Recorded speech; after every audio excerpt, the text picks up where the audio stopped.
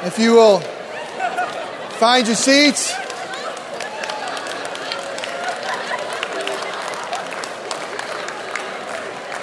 As you find your seats, if you'll turn with me in your Bibles to Ezra chapter 3.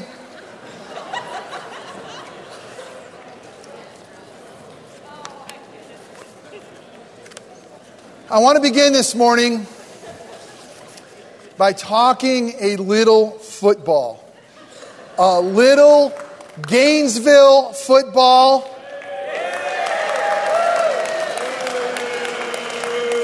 But it's not what you think. It's not what you think. Go Gators. Let's just go to prayer for that poor lady. I want to talk about Gainesville State. Gainesville State in Texas. And probably one of the most unusual football games that was ever played. Played just last month between Grapevine Faith versus Gainesville State School. Faith's head football coach, Chris Hogan, wanted to do something special for Gainesville State, a maximum security correctional facility. So I know it's confusing. You think Gainesville Correctional Facility, it's similar, but the team was 0-9 and had 14 players. And so the coach emailed and asked some of the parents of his team to cheer for the other team by name. One of the best writers of our time works for ESPN magazine, Rick Riley, for years, Sports Illustrated. And he wrote about that game. And I would like you to read, I'm going to read to you, I'd like you to hear an article about this incredible football game. They played the oddest game in high school football history last month in Grapevine, Texas. It was Grapevine Faith versus Gainesville State School, and everything about it was upside down. For instance, when Gainesville came out to take the field, the Faith fans made a 40-yard sprint line for them to run through. Did you hear that? The other team's fans. They even made a banner for the players to crash through at the end. It said, "Go Tornadoes," which is also weird because Faith is the Lions. It was rivers running uphill and cats petting dogs. More than 200 Faith fans sat on the Gainesville side and kept cheering the Gainesville players on by name. I never in my life thought I'd hear people cheering for us to hit their kids, recalled Gainesville quarterback and middle linebacker. When you have 14 kids, you play both sides, Isaiah. I wouldn't expect another parent to tell somebody to hit their kid, but they wanted us to. And even though Faith walloped them 33-14, the Gainesville kids were so happy that after the game they gave head coach Mark Williams a sideline squirt bottle shower like they just won the state title. Got to be the first Gatorade bath in the history of an 0-9 coach. But then you saw the 12 uniformed officers escorting the 14 Gainesville players off the field, and 2 and 2 started to make 4. They lined the players up in groups of 5, handcuffs ready in their back pockets, and marched them to the team bus. That's because Gainesville is a maximum security correctional facility 75 miles north of Dallas. Every game it plays, it's on the road. This all started when Faith head coach Chris Hogan wanted to do something kind for the Gainesville team. Faith had never played Gainesville, but he already knew the score. After all, Faith was 7-2 going into the game. Gainesville 0-8 with just 2 TDs all year. Faith had 70 kids, 11 coaches, the latest equipment, and involved parents. Gainesville has a lot of kids with convictions for drugs, assault, and robbery, many whose families have disowned them, wearing 7-year-old shoulder pads and ancient helmets. So Hogan had an idea. What if half of our fans, for one night only, cheered for the other team? He sent out an email asking the faithful to do just that. Here's the message I want you to send, Hogan wrote, that you are just as valuable as any other person on planet Earth. Some people were naturally confused. One player walked into Hogan's office and asked, "Coach, why are you doing this?" And Hogan said, Imagine if you didn't have a home life. Imagine if everybody had pretty much given up on you. Now imagine what it would mean for hundreds of people to suddenly believe in you. Next thing you know, the Gainesville Tornadoes were turning around on their bench to see something they never had before. Hundreds of fans and actual cheerleaders. I thought maybe they were confused, said Alex, a Gainesville lineman. Only first names were released by the prison. They started yelling, "Defense," when their team had the ball. I said, "What? Why? They're cheering for us." It was a strange experience for boys who most people cross the street to avoid. "We can tell people are a little afraid of us when we come to the game," said Gerald, a lineman who will wind up doing more than 3 years. "You can see it in their eyes. They're looking at us like we were criminals. But these people, they were yelling for us by our names." Maybe it figures that Gainesville played better than it had all season, scoring the game's last 2 touchdowns. Of course, this might be because Hogan put his third-string nose guard at safety and his third-string quarterback at defensive end. Still, after the game, both teams gathered in the middle of the field to pray. And that's when Isaiah, remember he's the quarterback and middle linebacker, surprised everybody by asking to lead. We had no idea what the kid was going to say, remembers Coach Hogan. But Isaiah said this, "Lord, I don't know how this happened, so I don't know how to say thank you. But I never would have known there were so many people in the world that cared about us." And it was a good thing that everybody's head was bowed because they might have seen Hogan wiping away tears. As the Tornadoes walked back to their bus under guard, they each were handed a bag for the ride home. A burger, some fries, a soda, some candy, a Bible, an encouraging letter from the faith player. The Gainesville coach saw Hogan, grabbed him hard by the shoulder and said, "You will never know what your people did for these kids tonight. You will never, ever know." As the bus pulled away, all the Gainesville players crammed to one side and pressed their hands to the window, staring at the people they'd never met before, watching their waves and smiles disappearing into the night. Anyway, with the economy 6 feet under, isn't it nice to know that one of the best presents you can still give is absolutely free? And that is hope. Isn't that an incredible story? Isn't that an incredible story of faith, an incredible story of how Christians should be and how they should act? What an incredible game where there had to be confusion of what the roar of the crowd was like. Confusion at both sides, having fans cheering. Well, that's my hope and prayer for this church, is that we'll be a kind of people, that we'll be a kind of church that people simply are amazed with. Not because of us. Listen, we're broken sinners. We got nothing more to offer the world than what they have, except for Jesus. But when Jesus comes and He changes our life from the inside out and He reminds us of who we are and He fills us with His identity and He robes us with His Son's righteousness, then we truly are the light of the world. Then we are a city on a hill that can't be hidden. Then we are the change agents that God is calling us to be. Wouldn't it be wonderful, Orangewood? Dream with me if our community felt about us the way that community feels about that football team in Grapeville. Faith Lions. May that faith reign deeply inside of us. What a commotion it must have been at the game. We're going to look at another commotion, kind of an interesting commotion in the book of Ezra.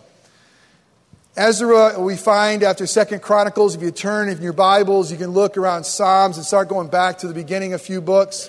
It's a story of the temple of God being rebuilt. And the foundation is being laid. And we're going to look at this like the foundation of our lives and the foundation of our church. Because this Sunday we're going to look again at Orangewood and in our own hearts and say, what kind of foundation are we building on? And in Ezra's day, there was some great cheering and there was some great weeping. And we're going to discover why. Just like at that crowd at that football game, there was an unusual sound. There's an unusual sound coming out of this morning's text. So turn with me to Ezra. We're going to look at Ezra chapter 3, verses 10 through 13. And then we're going to skip to chapter 7 and look at verse 10.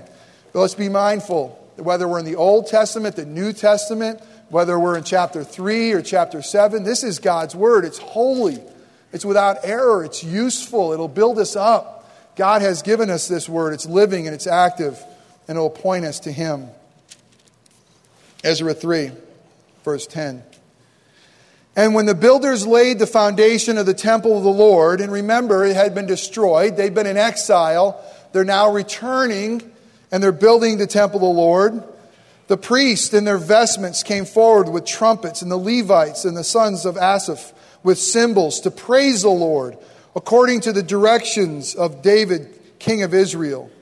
And they sang responsively, praising and giving thanks to the Lord, for He is good.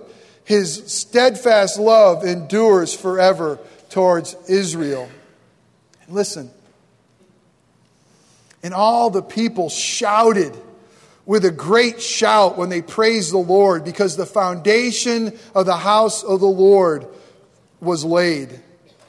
But many of the priests and Levites and head of fathers' houses, old men who had seen the first house, that first temple, they wept aloud with a loud voice, when they saw the foundation of this house being laid, though many shouted aloud for joy. So the people could not distinguish the sound of the joyful shout and the sound of the people's weeping. For the people shouted with a great shout, and the sound was heard far away. Ezra 7, verse 10. For Ezra had set his heart to study the law of the Lord. He had set his heart to do it and to teach His statutes and rules in Israel. Let us pray.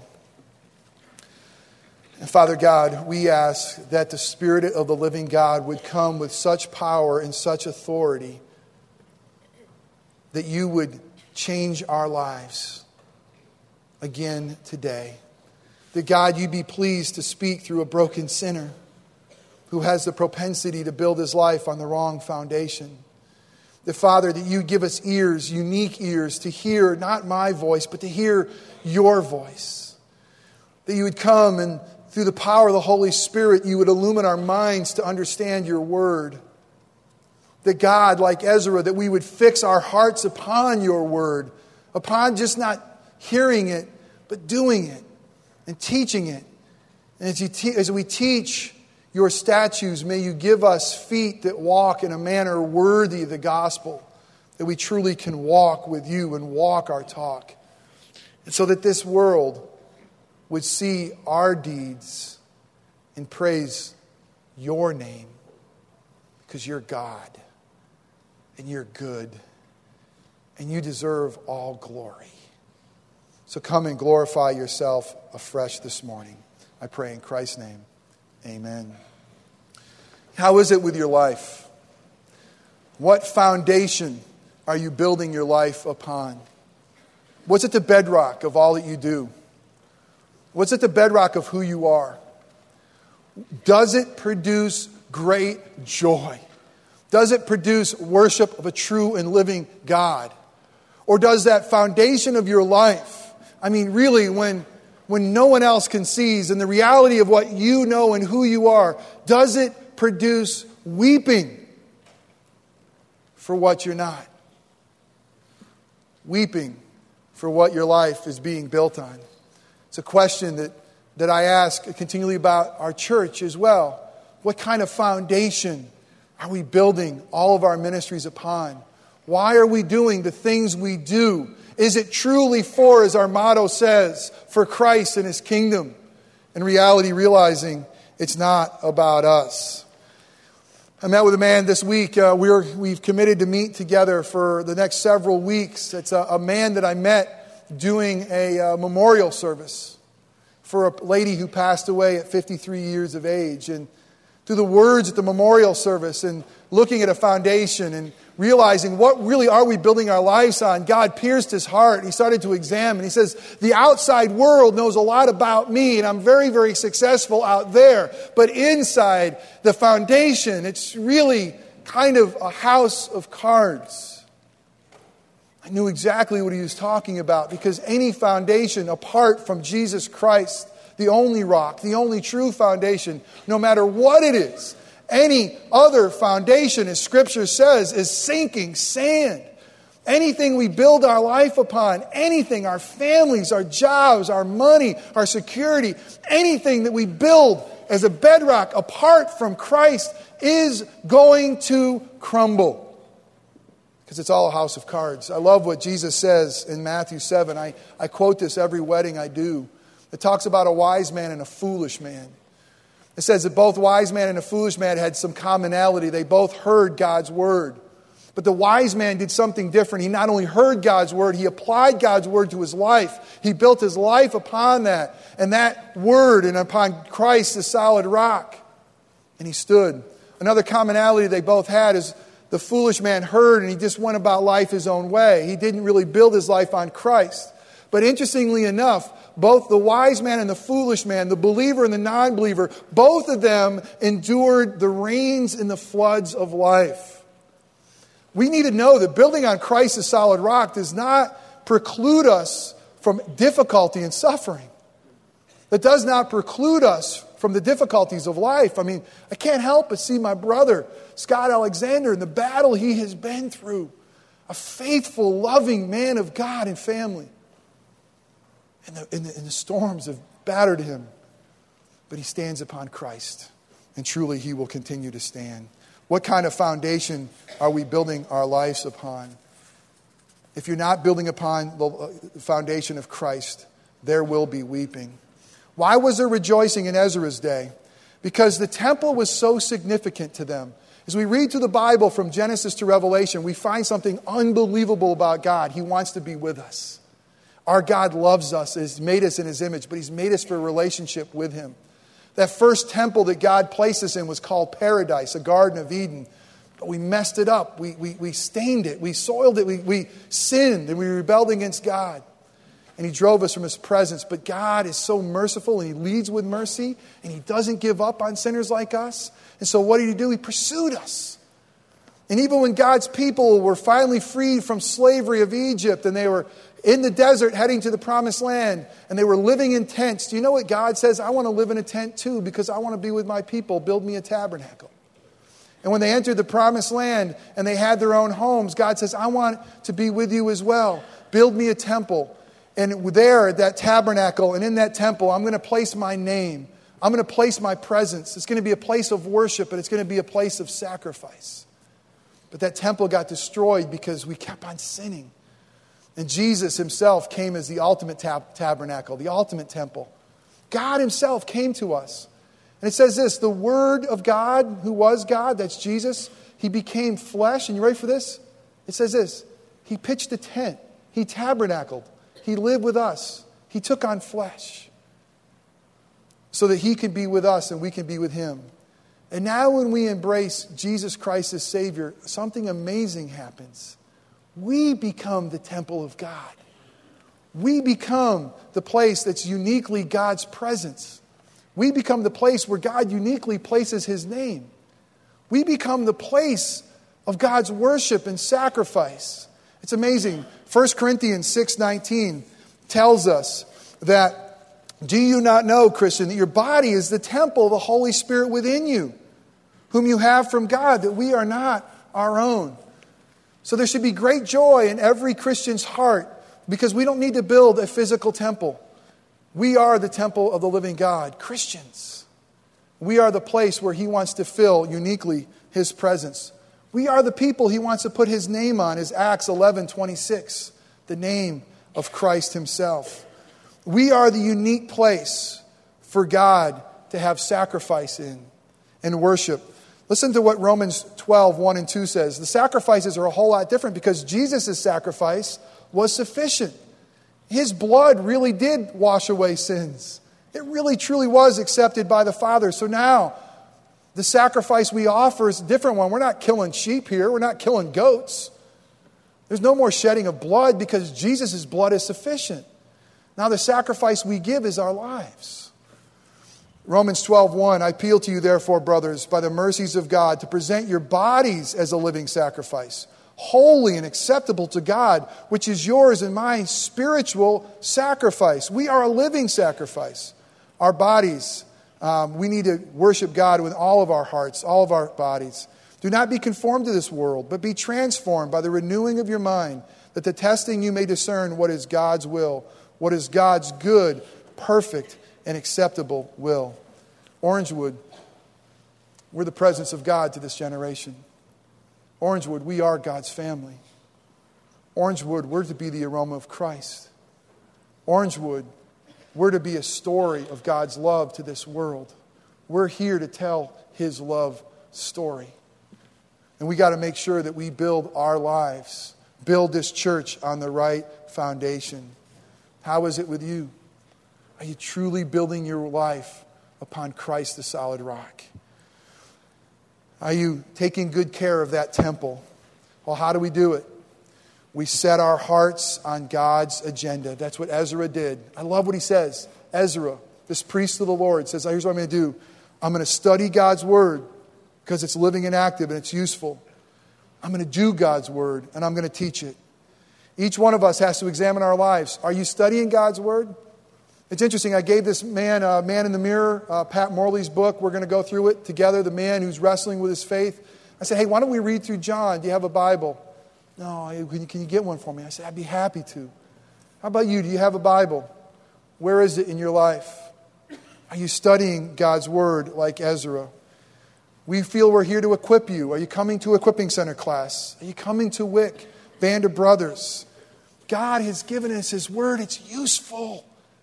It's living and active. Let's each and every one of us, maybe just, for some of you, it might be just starting in the book of John and just trying to plow through it, or reading a proverb a day. There's 31.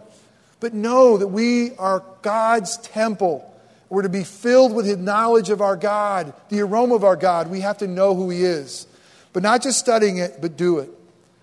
James 1:22 says that we should be not just hearers of the word, but doers as well. Unbelievably, when Jesus came into this dark world, He says, I'm the light of the world. I'm going to drive out darkness. And when He ascended to His Father's right hand, He gave us the Holy Spirit. And now He says, now you are the light of the world. You're my presence. You tell my story. But you do it by walking your talk. Ephesians 2:10, we are His workmanship, created in Christ Jesus to do good works, to walk in a manner worthy of Jesus. And lastly, teaching God's word. It's not just for me or the elders. It's for each one of you to teach God's word. How do we do that? By being imitators of Christ, by living in a certain way. And I just want to give you one piece of hope. You don't have to be Jesus. You don't have to be perfect. As a matter of fact, if you were, it'd be a hypocritical lie. Your friends and your neighbors and your family and even you, God's not calling you to live Jesus' life. He's calling you to be in love with Him. This is how we're to live God's word, Orangewood. We're to repent and believe. We're to confess that we're broken sinners. Studying His word and applying it to our lives. But acknowledging that we need Jesus. Listen, here's the good news. We don't have to be something we're not. The world craves the love of God and they crave authenticity. And that's all we have to do is say, God, we're broken. Would you come and heal us? Would you forgive us? We should be a community of faith that's quick to repent with one another and with God and to believe.